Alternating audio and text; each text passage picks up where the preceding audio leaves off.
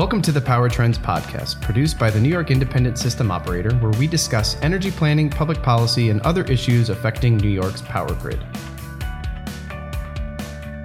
Welcome to the Power Trends podcast. I'm your host, Kevin Lanahan, Vice President of External Affairs and Corporate Communications for the New York ISO. And today our guest is Bob Heine, who recently retired from the New York ISO's Board of Directors after 14 years of dedicated service. We are very pleased to have him with us today.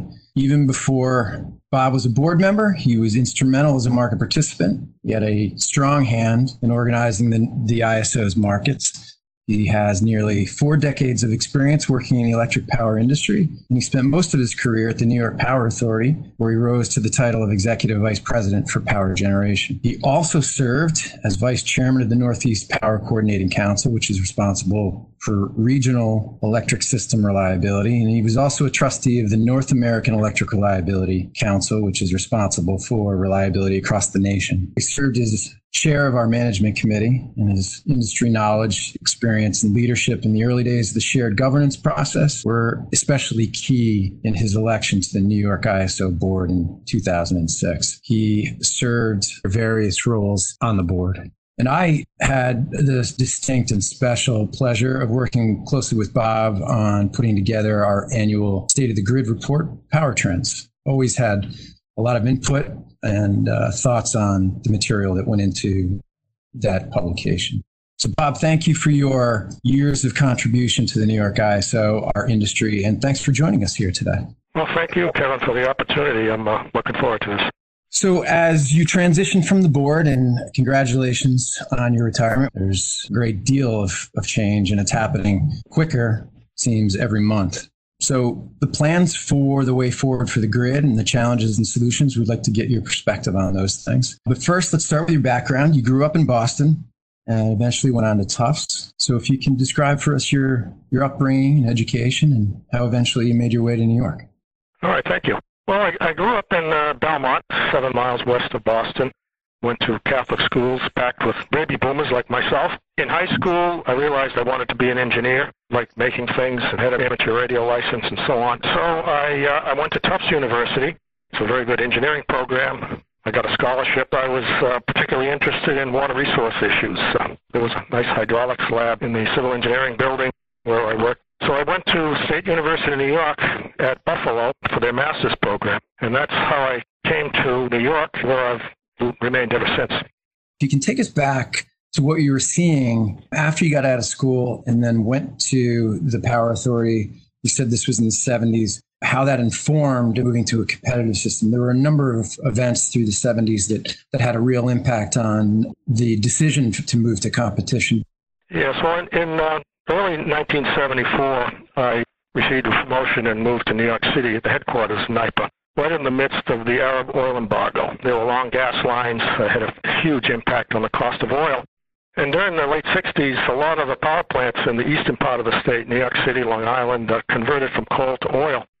And the new plants that were built in recent years because of rapid load growth were located there as well. So it created a huge disparity in electricity prices and a great concern about the cost of power. It was also the nuclear age. A lot of plants were being constructed and planned, and meanwhile the demand for growth slowed down and it virtually stopped. So there was a beginning of inflation and stranded costs. In 1978 to 1979, there was the Iranian Revolution. Oil prices went up a lot more. Hyperinflation, reduced load growth, stranded assets because of delayed plants, canceled plants. And at that time, many actions were taken, but one of them was the Public Utilities and Regulatory Policy Act, or PURPA. Its objectives were to promote conservation, renewable energy, and lower cost of energy because they're opening up the grid for competition. So independent power producers could come into the grid to bring more domestic sources and lower their prices. One of the features of PURPA were to pay the avoided cost. The utilities were supposed to pay the price that they would have paid to build their own resources in their conventional planning. And so in New York, the Public Service Commission made projections of long-term load growth, long-term fuel prices, and long-term avoided costs. And those costs were then used to negotiate fixed price contracts that utilities would pay these independent power producers for their power. The problem was it was relying on those projections, which were long-term, and obviously things change from what was projected. And also the same price was paid to a plant anywhere in the state.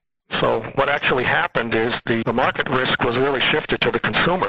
So the utilities had to purchase the power at a price higher than what was at their actual avoided cost. And plants were sited more than were needed, and they were all sited in upstate New York where the cost to develop power was lower. There was access to natural gas. And as a result, a lot of plants were built that were really not economic, and yet the consumers had to pay for them. And they were put in the wrong places. The load demands were growing throughout the state, especially in the downside area, but the cost to build these plants in Lower Hudson Valley or Long Island was certainly quite a bit higher, so they were built upstate. That's a lesson for us to learn going forward. So, Bob, that was just about the best setup I've heard of how we got eventually to the competitive markets. Can you describe what the thinking was 20 years ago to address some of those issues that you just talked about? Yeah, well, first of all, it was recognized that the PURPA model was producing uneconomic outcomes, which were costly to consumers.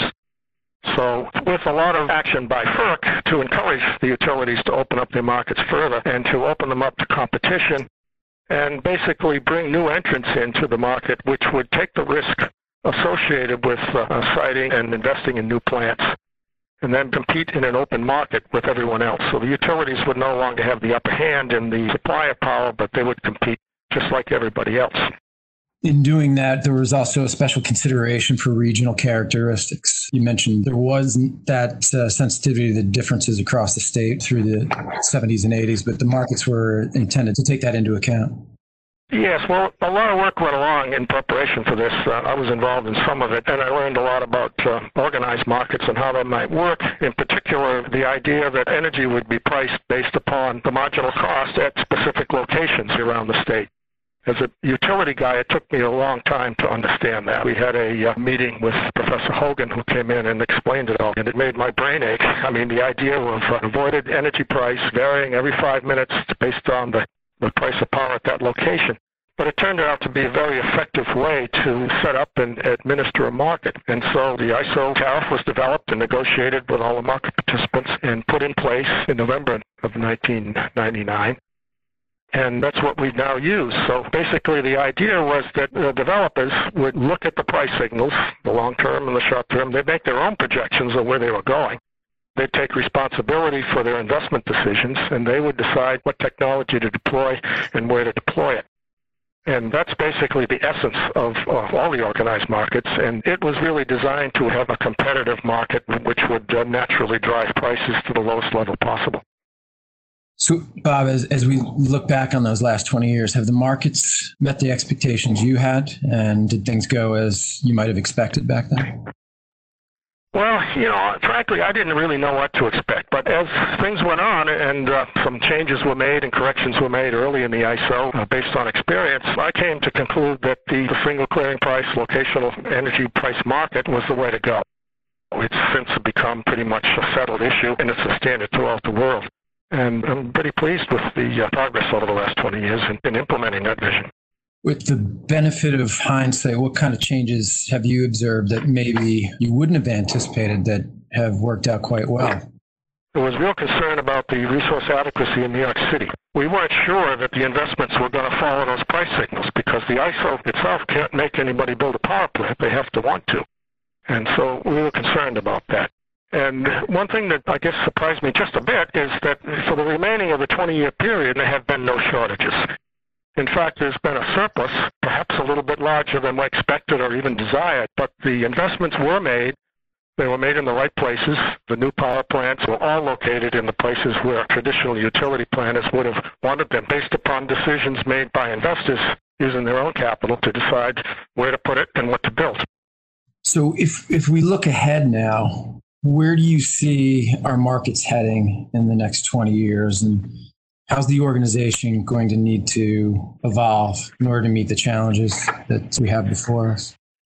I think this is an enormous opportunity for the ISO and for the electric power industry, with this policy to reduce carbon, and I think the challenge will be to attract and retain the best professionals, people we can have at the ISO. And I think we're going to be spending a lot more time focusing on the demand side and how to capitalize on the flexibility that electric vehicles will provide, the ability to charge overnight in the hours where the energy is the lowest cost, figuring out how to integrate the flexibility in the demand side and balance the inflexible intermittent energy from solar and wind is a real challenge, but I see it as a real opportunity. Bob, there's a very big focus right now on the ability of the markets to participate in meeting some of the state's goals under the Climate Leadership and Community Protection Act, which is now a state mandate to reach certain thresholds with regard to renewable investment and carbon emission reductions. You mentioned earlier the shifting of risk from ratepayers onto the industry and developers and the investment community. But more than that, how do you answer that question of what leveraging the markets can do to meet that future carbon-free mandate? The market that we have in place right now, I believe, does a very good job of minimizing the cost of producing power and optimizing the investment costs over the right location. It's an opportunity to use that same tool to reduce carbon. We're blind to that cost right now. It seems like an appropriate way to deal with this new challenge. There are many challenges involved. There's also the challenge of reliability. I have a note from Power Trends that I just wanted to read to you. It says, in 2019, there were 64 instances when wind resources supplied less than 100 megawatts to the grid for a period of more than 8 consecutive hours. Now, 100 megawatts represents about 5% of the installed wind capacity in 2019. So that's a 90% curtailment. It's not a problem right now. I mean, 2,000 megawatts is clearly manageable in the context of our market right now. But, we're going to be trying to successfully implement into our market, 9,000 megawatts of offshore wind, several thousand megawatts more of land-based wind, solar, and so forth. And we need to do that in a way that preserves reliability. The resource adequacy standard is we'll have a separate involuntary load shedding 1 day in every 10 years. We haven't had any in the ISO to date. That's a standard that we have to meet, and it's going to be a real challenge for the ISO and for these market participants going forward.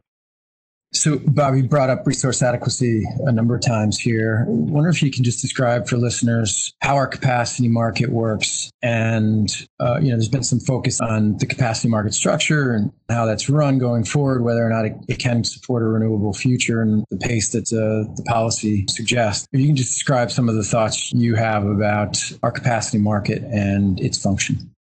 Okay, well, the function of the capacity market is to produce potential revenues to induce investors to build power plants where they will be needed to achieve the resource adequacy goal. And so the design is such that the revenues that can be received by a new entrant will be sufficient to attract that investment, and so that will occur. If the revenue is too low for existing plants, they're no longer economic, there'd be an orderly retirement and exit from the market. So the capacity market it's quite important. The energy revenues alone will not be sufficient to induce the investment necessary, the ISO's reliability goal, and that's a goal that's really established by the Public Service Commission, the resource adequacy requirement. So that's the goal of the capacity market, and the ISO's been administering it right from the beginning, and it has proven the ability to induce investments where they're needed. If we don't have a capacity market, there has to be some way to assure that plants that are needed for reliability will stay in operation and, if necessary, be constructed. This is, to me, I believe, a particular challenge for areas like New York City and Long Island, because the ability to transmit power from other parts of the state and region is constrained. So a certain amount of electricity must be produced in that location in order to meet the resource adequacy requirement and keep the transmission system secure. There's also been a focus on comprehensive mitigation reform. I'm wondering if you can just run through with our listeners what that tool is, why it exists, and whether or not that needs to change going forward in order for the markets to adapt to some of the challenges under the CLCPA. Well, the mitigation was basically put in place initially to make sure that suppliers are operating competitively, that we don't have a supplier that's got a lock on the market, so that would be the mitigation of the offers. The other potential problem would be called buyer-side mitigation, where entities that buy power would cause investments to be made that might not be economic, but by making them, that's going to suppress prices and that will benefit their customers, so-called biocide mitigation. But really, more broadly, it's the investments are not made based upon market revenues, one form or another. There is a concern that public policy objectives will be met by just adding revenue out of market to those resources that are desired, which will be a competitive disadvantage for those other resources that are not treated in the same fashion. And that could lead to a lack of investment in facilities that are going to be needed to keep the lights on. Bob, as you know, we've been working on pricing carbon into the dispatch model and into our markets for several years. If you can just explain what you think the chief benefits of instituting that change might be. Right now, every resource, every area in the state receives a price signal based upon the cost of energy. Adding the price of carbon will necessarily increase that price in areas where electricity from fossil fuel plants is routinely used to meet the demand. Those price signals are what investors are going to use to make their decisions. Storage resources are going to be extremely important in order to, certainly to meet capacity requirements in congested areas like New York City. A carbon market would enhance the potential revenues of a storage device, which is really going to be sited and designed in such a way that will extract energy from the grid when wind is surplus, and therefore the price to purchase that energy will be very, very low, and then discharge it at another time when fossil fuel generation is running and the prices will be higher. Well, with carbon pricing, that difference in price will be larger. That will reduce the need for out-of-market subsidies for storage resources, and I believe it will help ensure that they're put in the locations, the best location possible to arbitrage that difference in price. Putting these resources in the right place is going to be very, very important. Carbon pricing will be the most accurate possible signal that you could give to an investor on where best to build his facilities and what kind of technologies to use. None of this can be accomplished without significant investments in the transmission system, and I know you've been pleased to see the evolution on that focus, especially just within the last few months. But can you speak about the importance of transmission? I know that's something that you are always pointing to during your time on the board. Yeah, well, from the day the ISO started operation, there was significant transmission congestion and constraints that impaired the ability to really meet the demand at the lowest price. One of the things that I'm really most happy about during my tenure of the ISO is the implementation of the framework for competitive investment in new transmission, that the ISO would evaluate proposals and award the contract to the one who produces the most effective solution to the problem. And the ISO has done that successfully in both in Western New York and across Central New York down into Southeast New York. Extremely important project. Has nothing been built for 30 years. It will help bring renewable energy into the area, into the market, in the Southeastern market where most of the fossil fuel generation exists. It was a competitive process, induced some very good proposals. It was a very difficult challenge, just picking the best one. It's proceeding through the regulatory process with the PSC. It seems like they're pretty much on schedule. So that's those are really important projects. I'm just very proud of being a member of the board during that period, and I think the benefits will become obvious as they're placed into service over the next few years. Looking at those two projects, would you say that was one of or the greatest accomplishment that you were involved in with the board? That was clearly the most important. It was a struggle and a frustration from the very beginning when I joined the board. The market design as such at that time, it really took additional structure, and FERC put the decision out there. They provided the opportunity to do this, and the ISO implemented that requirement with working with the stakeholders. Bob, you just mentioned the stakeholder process. If you can describe how it works for our listeners, but what makes it so effective in getting to the right solutions for consumers, the marketplace, et cetera? Yeah, well, basically, it's a shared governance process. Unlike the other organized markets, the ISO doesn't have the authority under our tariff to unilaterally decide to file a proposal at FERC to change the market, to add something, delete something. It requires support of the market participants. It requires a vote of the market participants who are organized into various sectors. And that imposes an obligation on the ISO and its market participants to communicate with each other, to express their ideas, to express their concerns, and jointly work to come up with solutions that meet the needs of the stakeholders and also meet the policy objectives of the ISO and of the state, and to do it in a way that will then be approved by FERC, the Federal Energy Regulatory Commission, for approval. But when proposals come to them, that have been supported by the management committee members after a long process, it tends to get through the federal regulator more quickly and with less change and less issues to resolve in a proceeding down in Washington.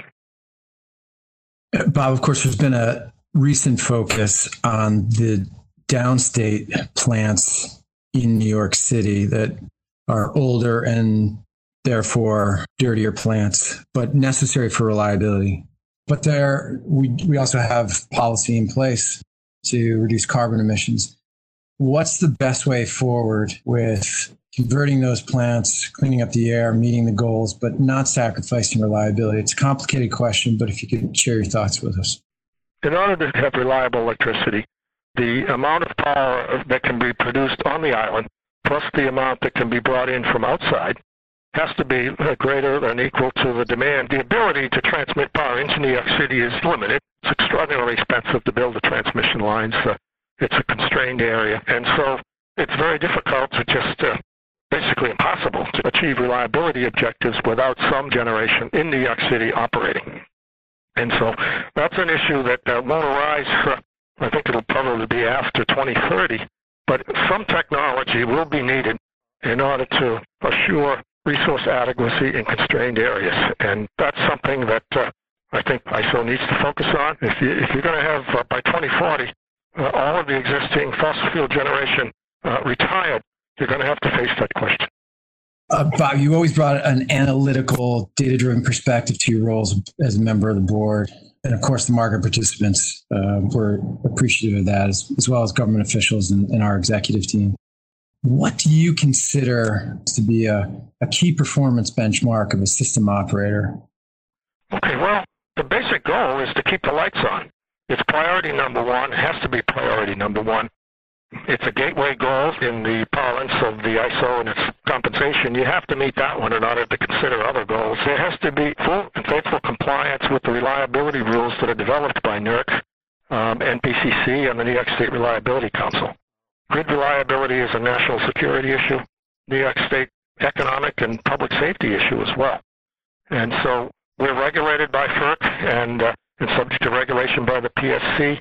It will be accountable for its actions in the event of a major service disruption. And the ISO will have to show that it was in compliance with those reliability rules. The rules are very technical. They're hard to understand, but they were developed after blackouts. We know the things that have to be done and have to be maintained all the time, 24 hours, 7 days a week, to make sure that the ISO can withstand a challenge or loss of a major resource and do it in such a way that there's time to take corrective action so that customer demand is not impaired. That's priority number one, and everything else follows from that.